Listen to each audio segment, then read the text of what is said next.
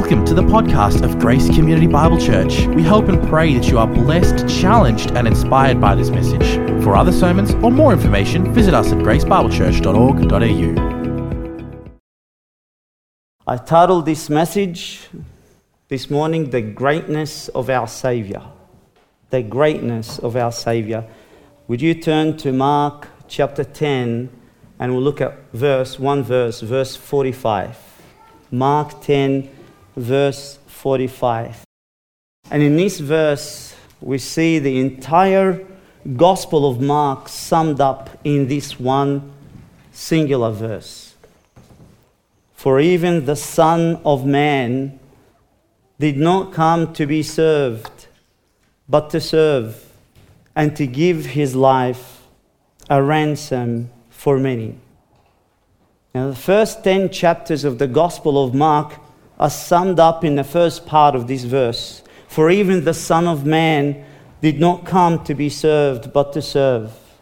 And the last 6 chapters flow out of the second part of this same verse, and to give his life a ransom for many. This is the signature text of the Gospel of Mark. In fact, this is the very cornerstone of the entire Christian faith. This is the gospel in a nutshell. The Amazon forest of our Christian belief is all compressed together into this one seed. For even the Son of Man did not come to be served, but to serve and to give his life a ransom for many. And what we want to do today is to extract as much as we possibly can get out of this seed, as much as God would help us this morning. But first things first, just a quick background as what led Jesus to say this verse, this sentence. Well, Jesus just told his disciples in verse 33, and I'll read, that he will be delivered to the chief priests and the scribes, and they will condemn him to death and will hand him over to the Gentiles. They will mock him and spit on him and scourge him and kill him, and 3 days later he will rise again. But the prideful disciples, they were acting like little children, and in their arrogance, they fought among themselves. And they mistakenly thought that they could somehow be great in the kingdom of God without paying the price for it. And so from verse 38 to verse 44, Jesus, our great teacher, corrected their wrong view of how to be great in the eyes of God. And Jesus, in a way, he would say to his disciples, greatness is not about how many brothers are serving you, but it's about how many brothers you are serving. It is not about who has got the biggest house, but it's about who has the biggest heart in his love for one another. It is not the ease and the comfort of this world, but it's about the sacrificial suffering as we are placing ourselves at the feet of one another for the spread of the gospel. Question: so is greatness something to aspire for in heaven? Yes, absolutely. But it's not about how much money you have in the bank account.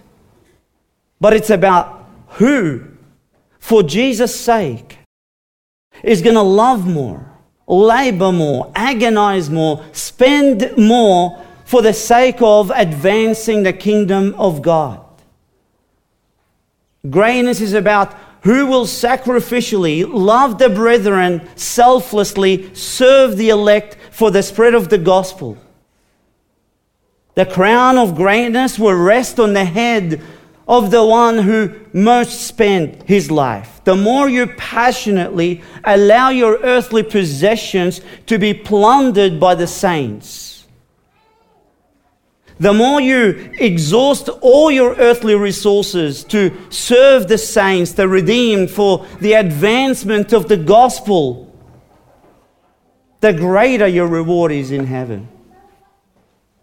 And Jesus inverted the definition of greatness, the paradox of greatness. Jesus upside down the meaning of greatness. That's the background. The $1 million question, though, and for today's message, who do we look up to for inspiration? Who is it exactly that will march ahead of us, our great hero, our great heavyweight champion, if you like, in a pursuit of greatness?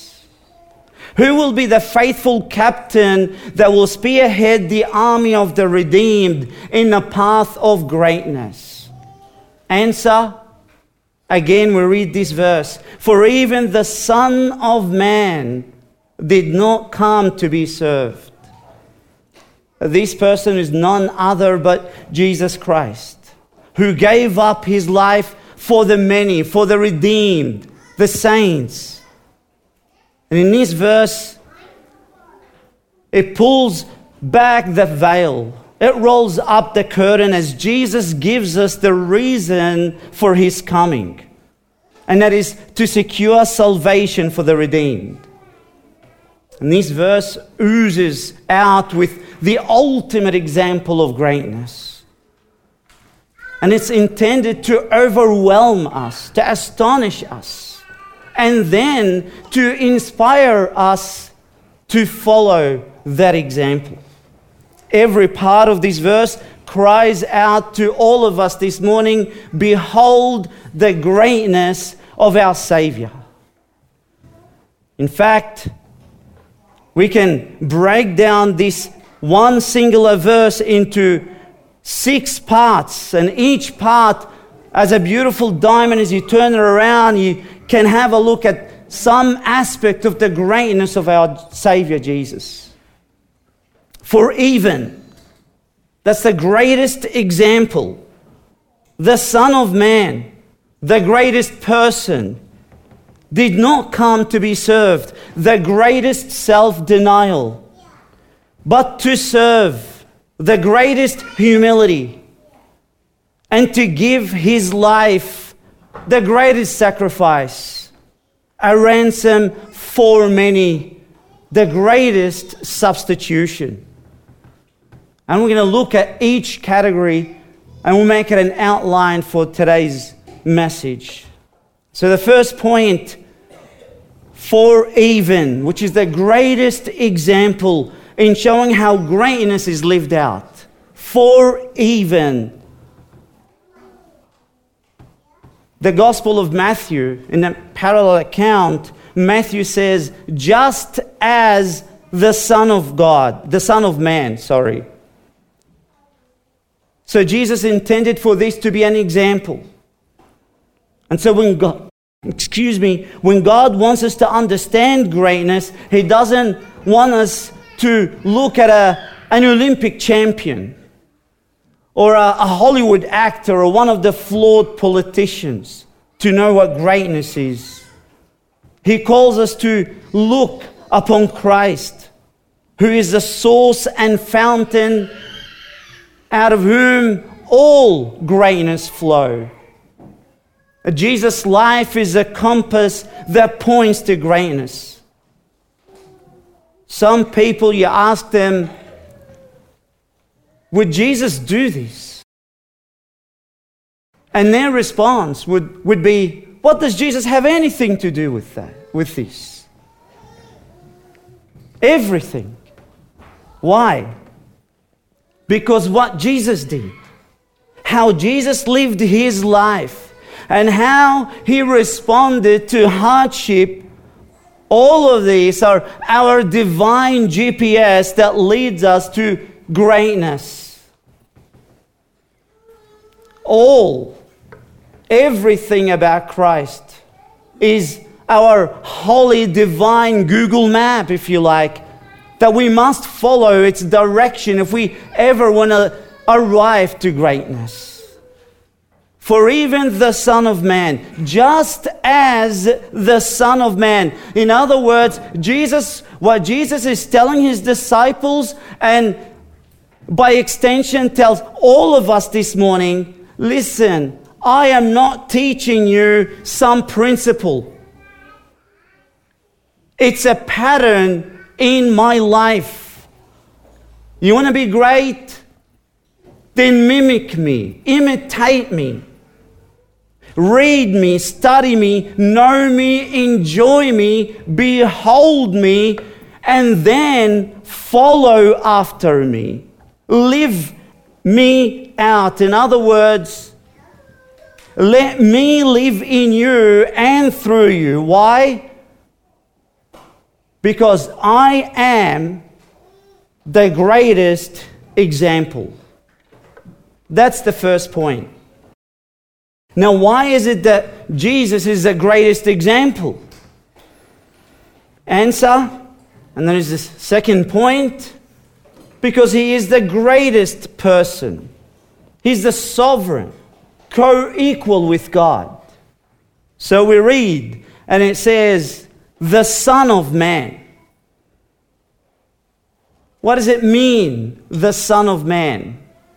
Now we think, or some of us do perhaps think it's a humble term that Jesus uses. This could not be further from the truth. This term, Son of Man, Jesus used it to refer to himself more than any other titles.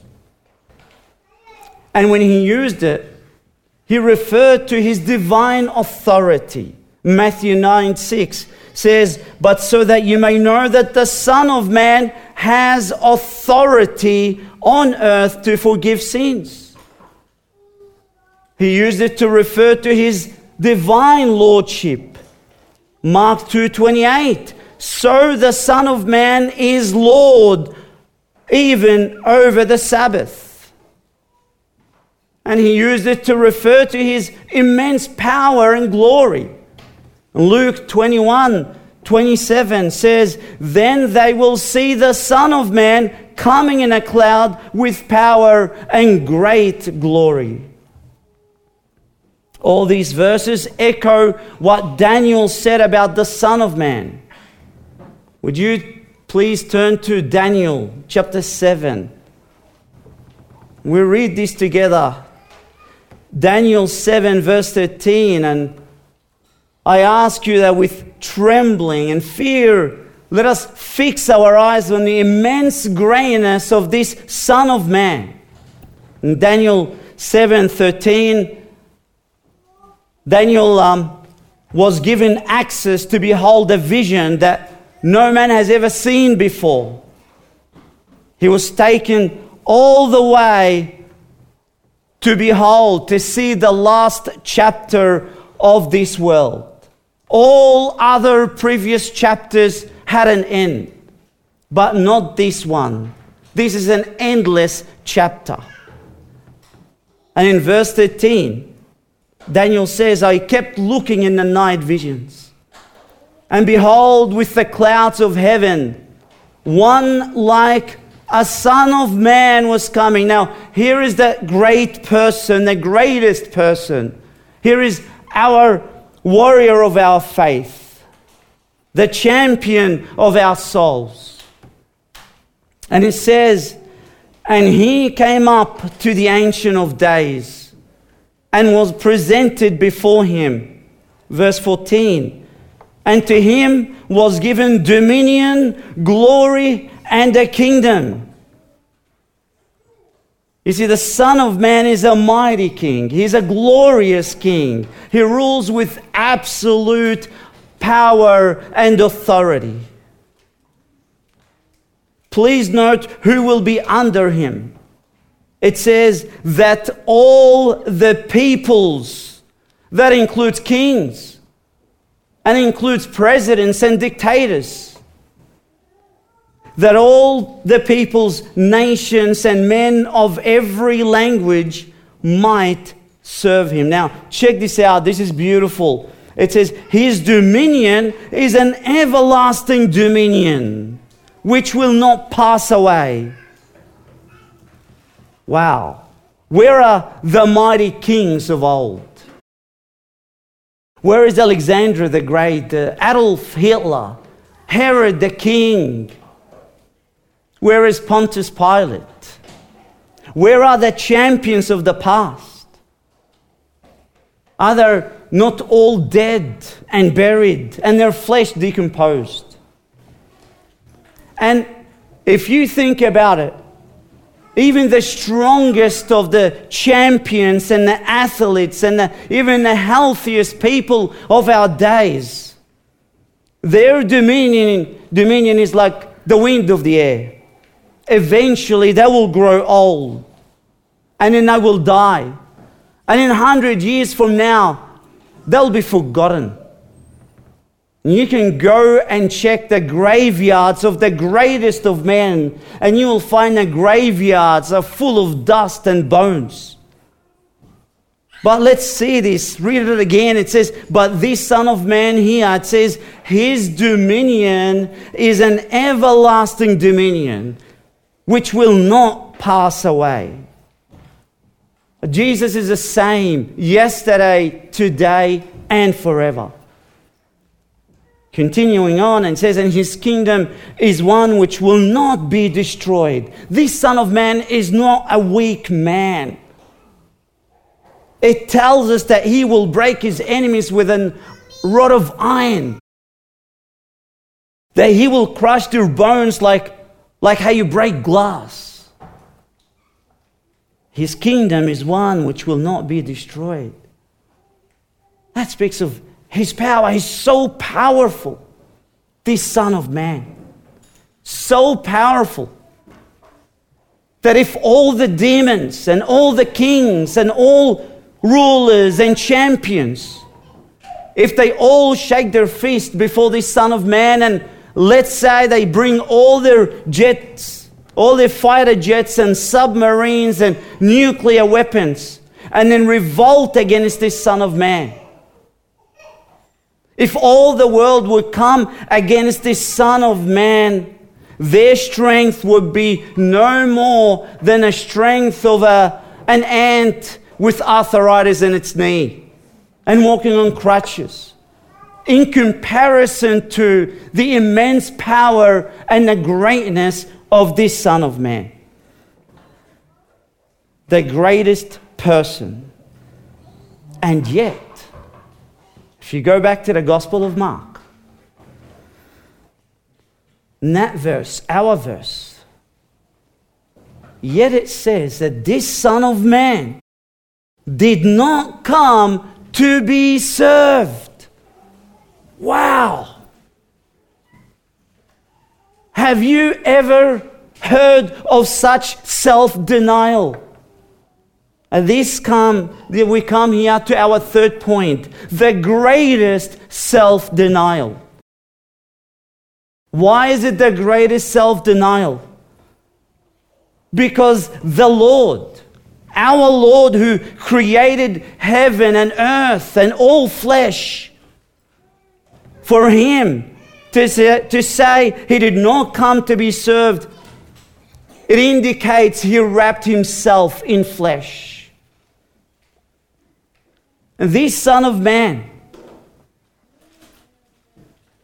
without whose permission you can't even breathe your next breath, he breathed our polluted air.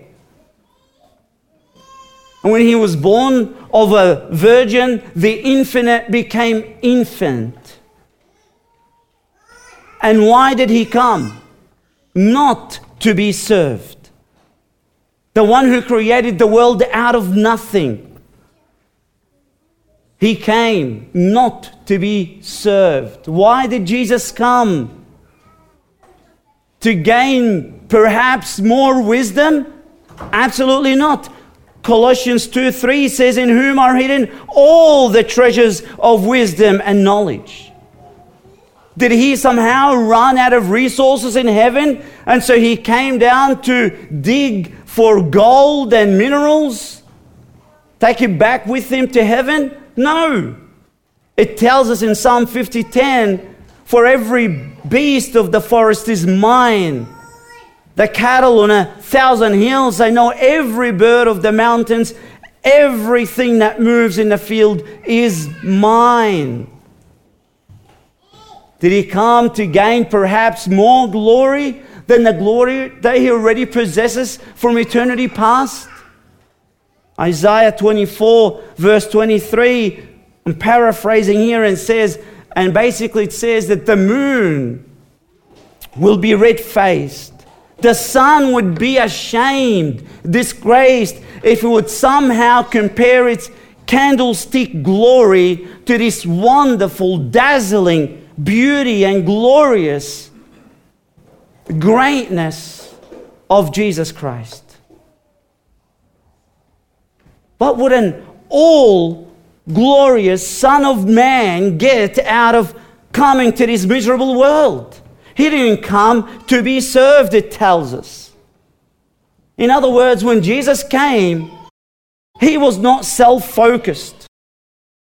He didn't come seeking ease and comfort, trying to find the best and most comfortable vehicle of the day. That's not why he came. In fact, as we read earlier, when Jesus explained to his disciples in what manner he will die, how he'll be crucified, the first he will be scourged and mocked and be spat upon. And when in their response, they showed no sympathy to our Lord, zero sympathy or love to our Lord. And they completely disregarded him, and they started fighting among themselves who's the greatest. What did he do? He was okay with that. It did not affect him. He didn't come to be served, meaning he didn't come to be pitied. He didn't say, what are you doing, disciples? I'm the Son of Man, and I just told you how I'm going to suffer for you, and you didn't even feel sorry for me. You hurt my feelings.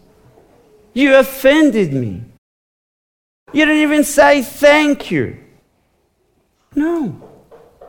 He didn't drown himself in self-sorrow. Why me? Why?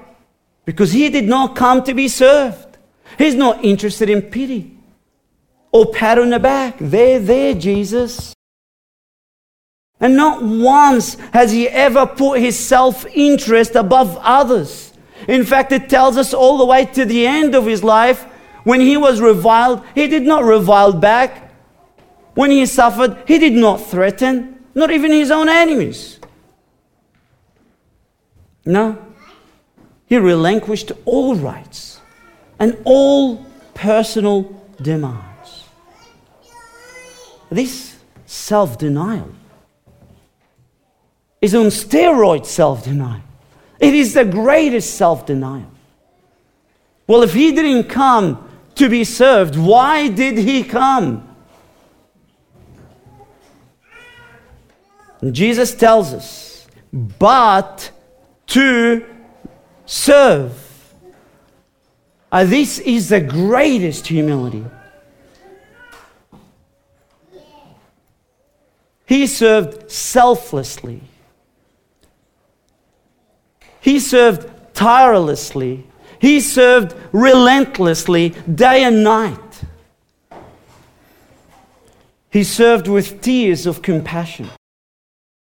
Once he said to his disciples about the multitudes of people before him, that I feel compassion for these people.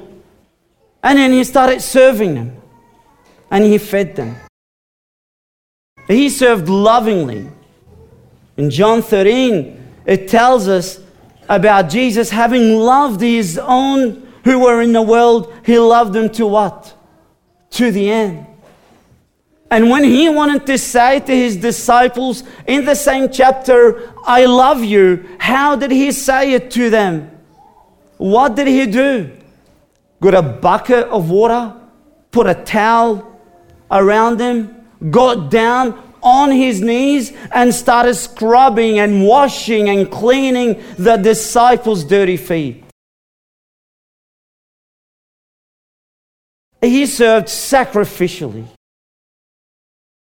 Isn't he beautiful? Isn't he great in his service? The fountain of living water said, I thirst. Why? In order to quench the cravings of our spiritual lives. The bread of life suffered hunger in order to feed our souls.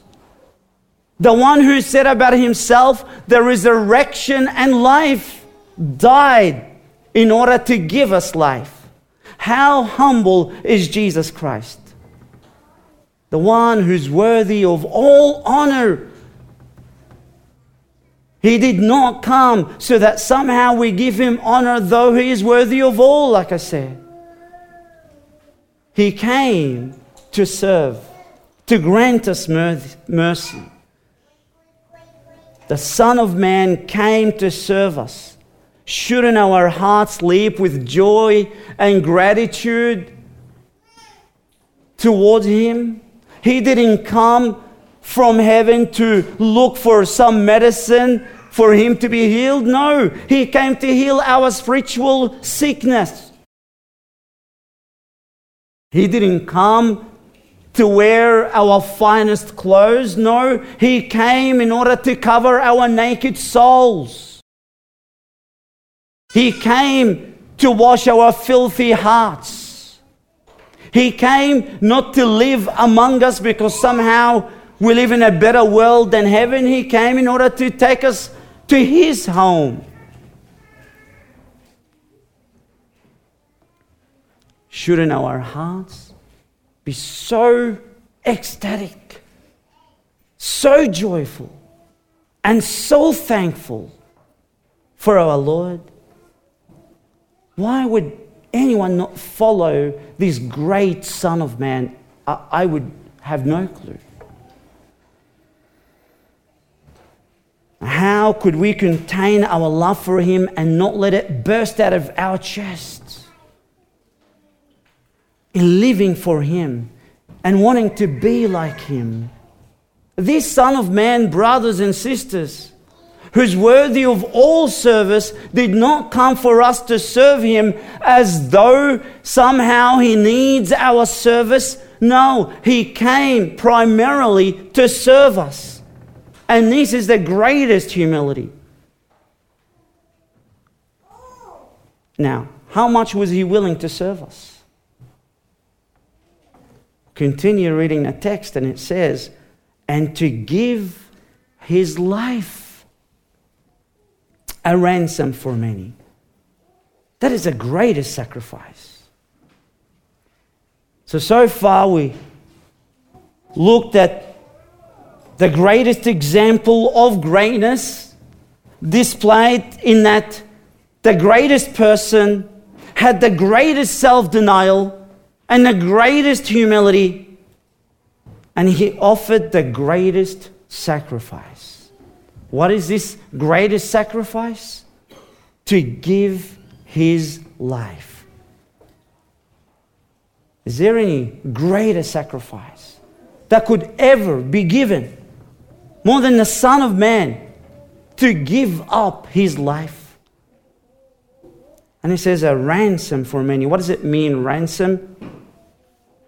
Well, ransom is, in short, it's a price that to be paid in order to release a slave from a marketplace, to set him free. And this is the language that the Bible uses to refer to all of us. In John 8:34, it tells us that we're all slaves of sin. We're born with a sin nature. And that's why we do sin and we love sin. Yet Jesus came to serve us. How?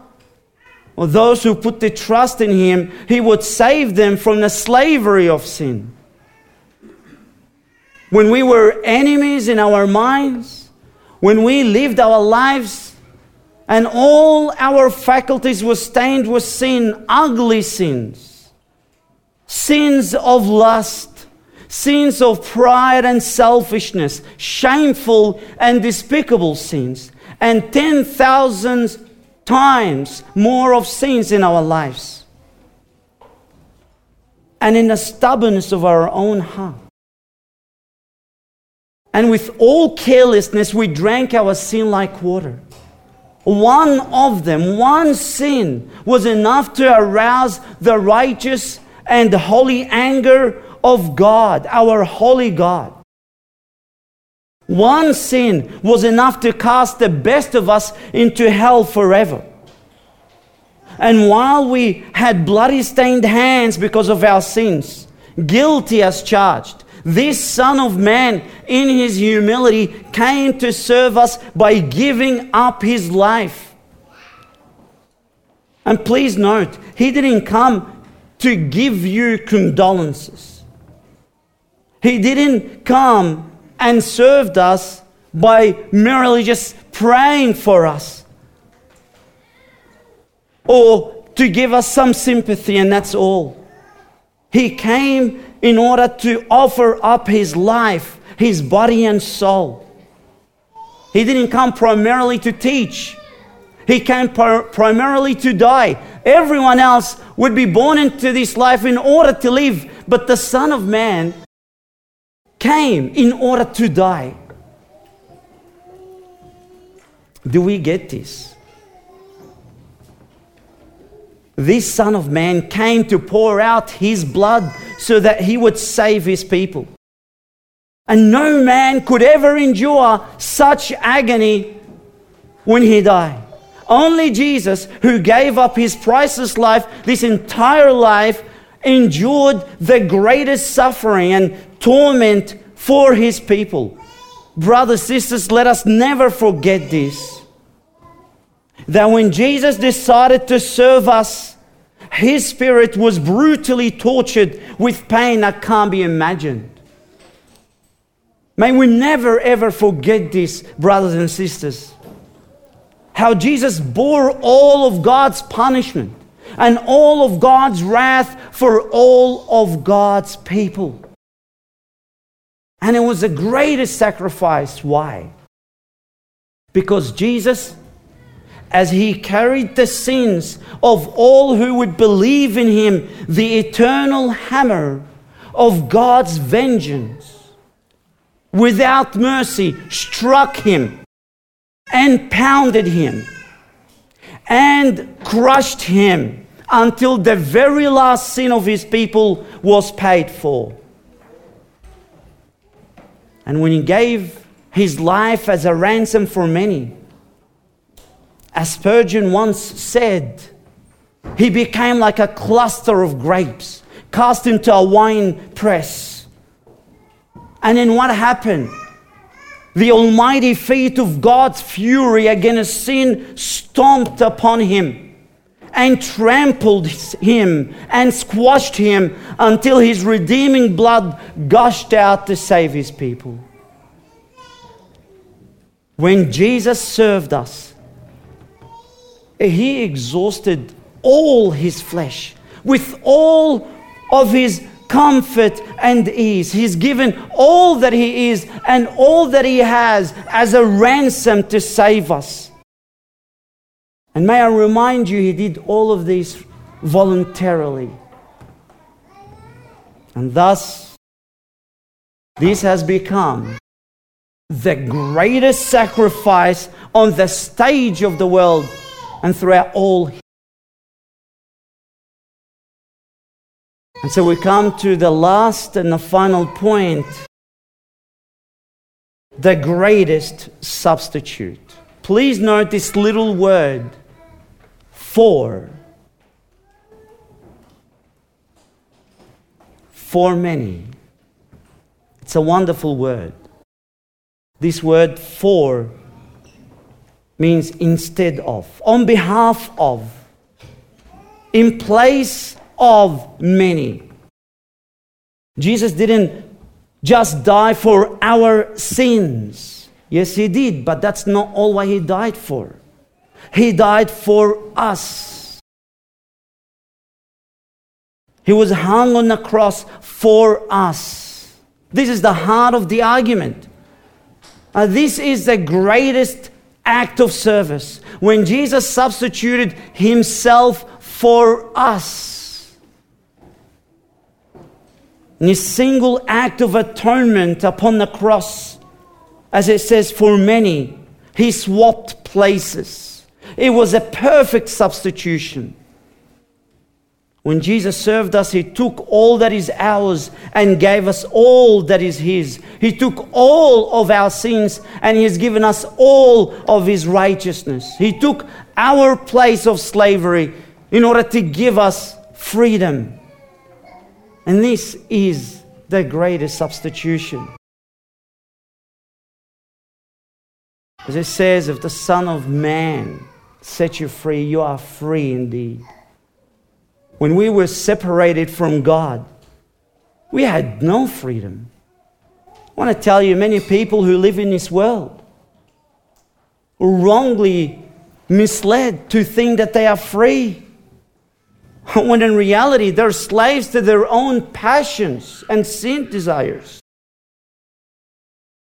Jesus came and died in order to give us His life, and in so doing, He set us free from the debt of sin, free from fear of God's judgment, free to love Him and obey Him freely and cheerfully.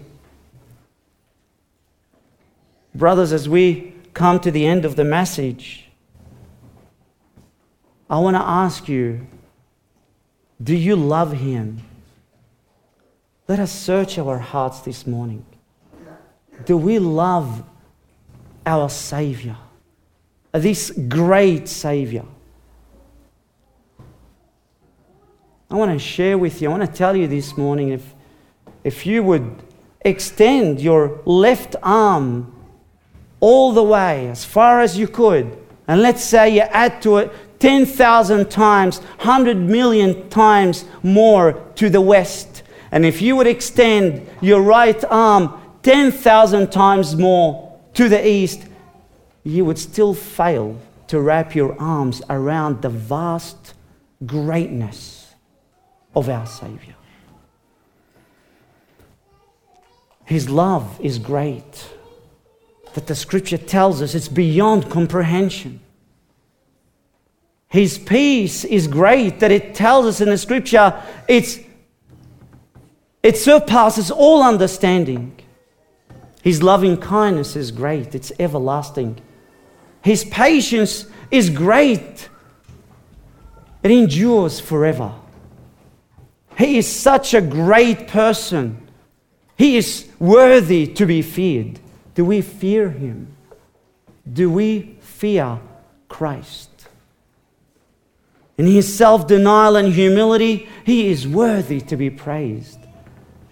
In your own hearts, do you praise Him?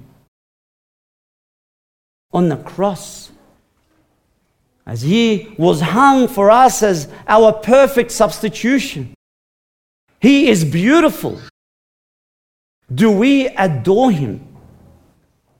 Not just on Sunday morning with these wonderful songs that we sang, but do we adore Him Tuesday afternoon, Wednesday night, Thursday morning? Do we adore Him? Do we love Him? Do we bask in all of His goodness for us?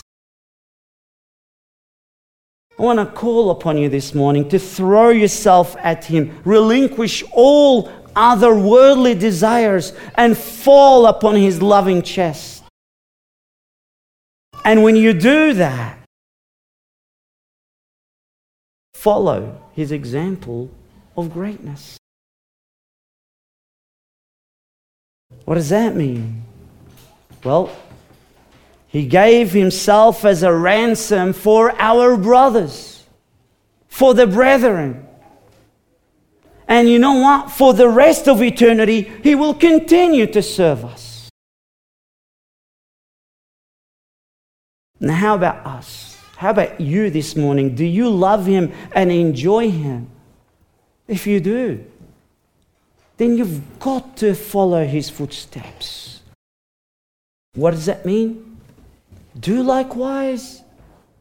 Let us serve the brethren. This is the path to greatness. This is what greatness is. If the greatest person in the world humbled himself to the point of death and served the brethren, if Jesus being the greatest person and yet He served the redeemed even to the end, shouldn't we, who have not even scratched the surface of what greatness is, we're not great in and of ourselves, shouldn't we then spend on and be spent by our brothers in Christ? I want to urge you this morning to follow our Lord's example. Let us be like Him. Let us want to grow in the likeness of our Savior. And in so doing, let us be eager to toil and to labor in our love with all humility, serve our brothers and sisters. And when you serve and you come to the point that you are tired, behold the greatness of your Savior and how He served, and speak to yourself and say, I have not yet served enough. And then go ahead and serve much more. This is the path to true greatness in the eyes of God. And to those among us who are not saved, dear friends, oh, how I wish you could see Jesus Christ in His glory. How He came from heaven and suffered all of these that we spoke about to give Himself up. Why? That He might grant eternal life to those who would believe. Your eternal happiness rests upon this. Trusting Jesus Christ, in that He gave Himself up as a ransom for many. If you believe in Jesus Christ from your heart this morning, you will be saved. Jesus Christ, because He is so great and so awesome and so mighty, He alone was able to satisfy all that God demands. Jesus satisfied all of God's justice. God demands perfect obedience that you and I failed to live out. And yet Jesus lived it out. And on the cross, as He was hung, He said to the Father, let it be me. Pour out your wrath upon me. Why? So that those who would believe in Him, in Jesus Christ, all of their sins would be transferred upon Jesus. And He would have been punished on their behalf. And He would transfer all His perfect obedience, His perfect righteousness into their account, such that they would stand before God because of Jesus and what He has done. They would stand blameless, perfect in the sight of that perfect and holy God. And it's because of Jesus and what He's done. The gates of heaven are swung open. And He extends His hand. And He says, come to me. Behold me. Believe that I'm such a great Savior. I will save you from your sin. I urge you this morning, don't spit on your only hand that could save you. Don't say to Jesus, no, Jesus, I want to continue in my sin and I want to be heading to hell, and I'm okay with that. I urge you this morning, throw away your self-righteousness and rest fully upon Jesus Christ and what He has done on the cross. And He will grant you eternal life. And you will be added to those many whom Jesus died for. Come to Him. I urge you, if you do not believe this morning, come to Him with your sin. You have pride? That's okay. Bring it to Him. He will cleanse you. He will forgive you. And He will grant you the power to grow in humility. You have selfishness, lustful desires. He'll take all kind of sinners. He loves to save sinners, especially the worst kind of sinners. Do you know why? Because He's such a great Savior. He's great in His love and compassion. He's great in His mercy. He's great in His grace. If you come to Him this morning, if you but trust in Him this morning, He will save you, and He will change you, and He will cause you to love what you hate and hate the very sin that you now love. Amen? Let's pray. Lord God, we praise You, Lord. You are such a merciful God that while we don't even cry out to You nor even seek You, yet You send Your Son, Jesus Christ, who lived such a great, perfect, sinless life. And He came and He lived this sinless life so that He would give us this righteousness of His. And then on the cross, and yet while we were still sinners, yet Lord God, You showed Your love by hanging Your only begotten Son on that cross.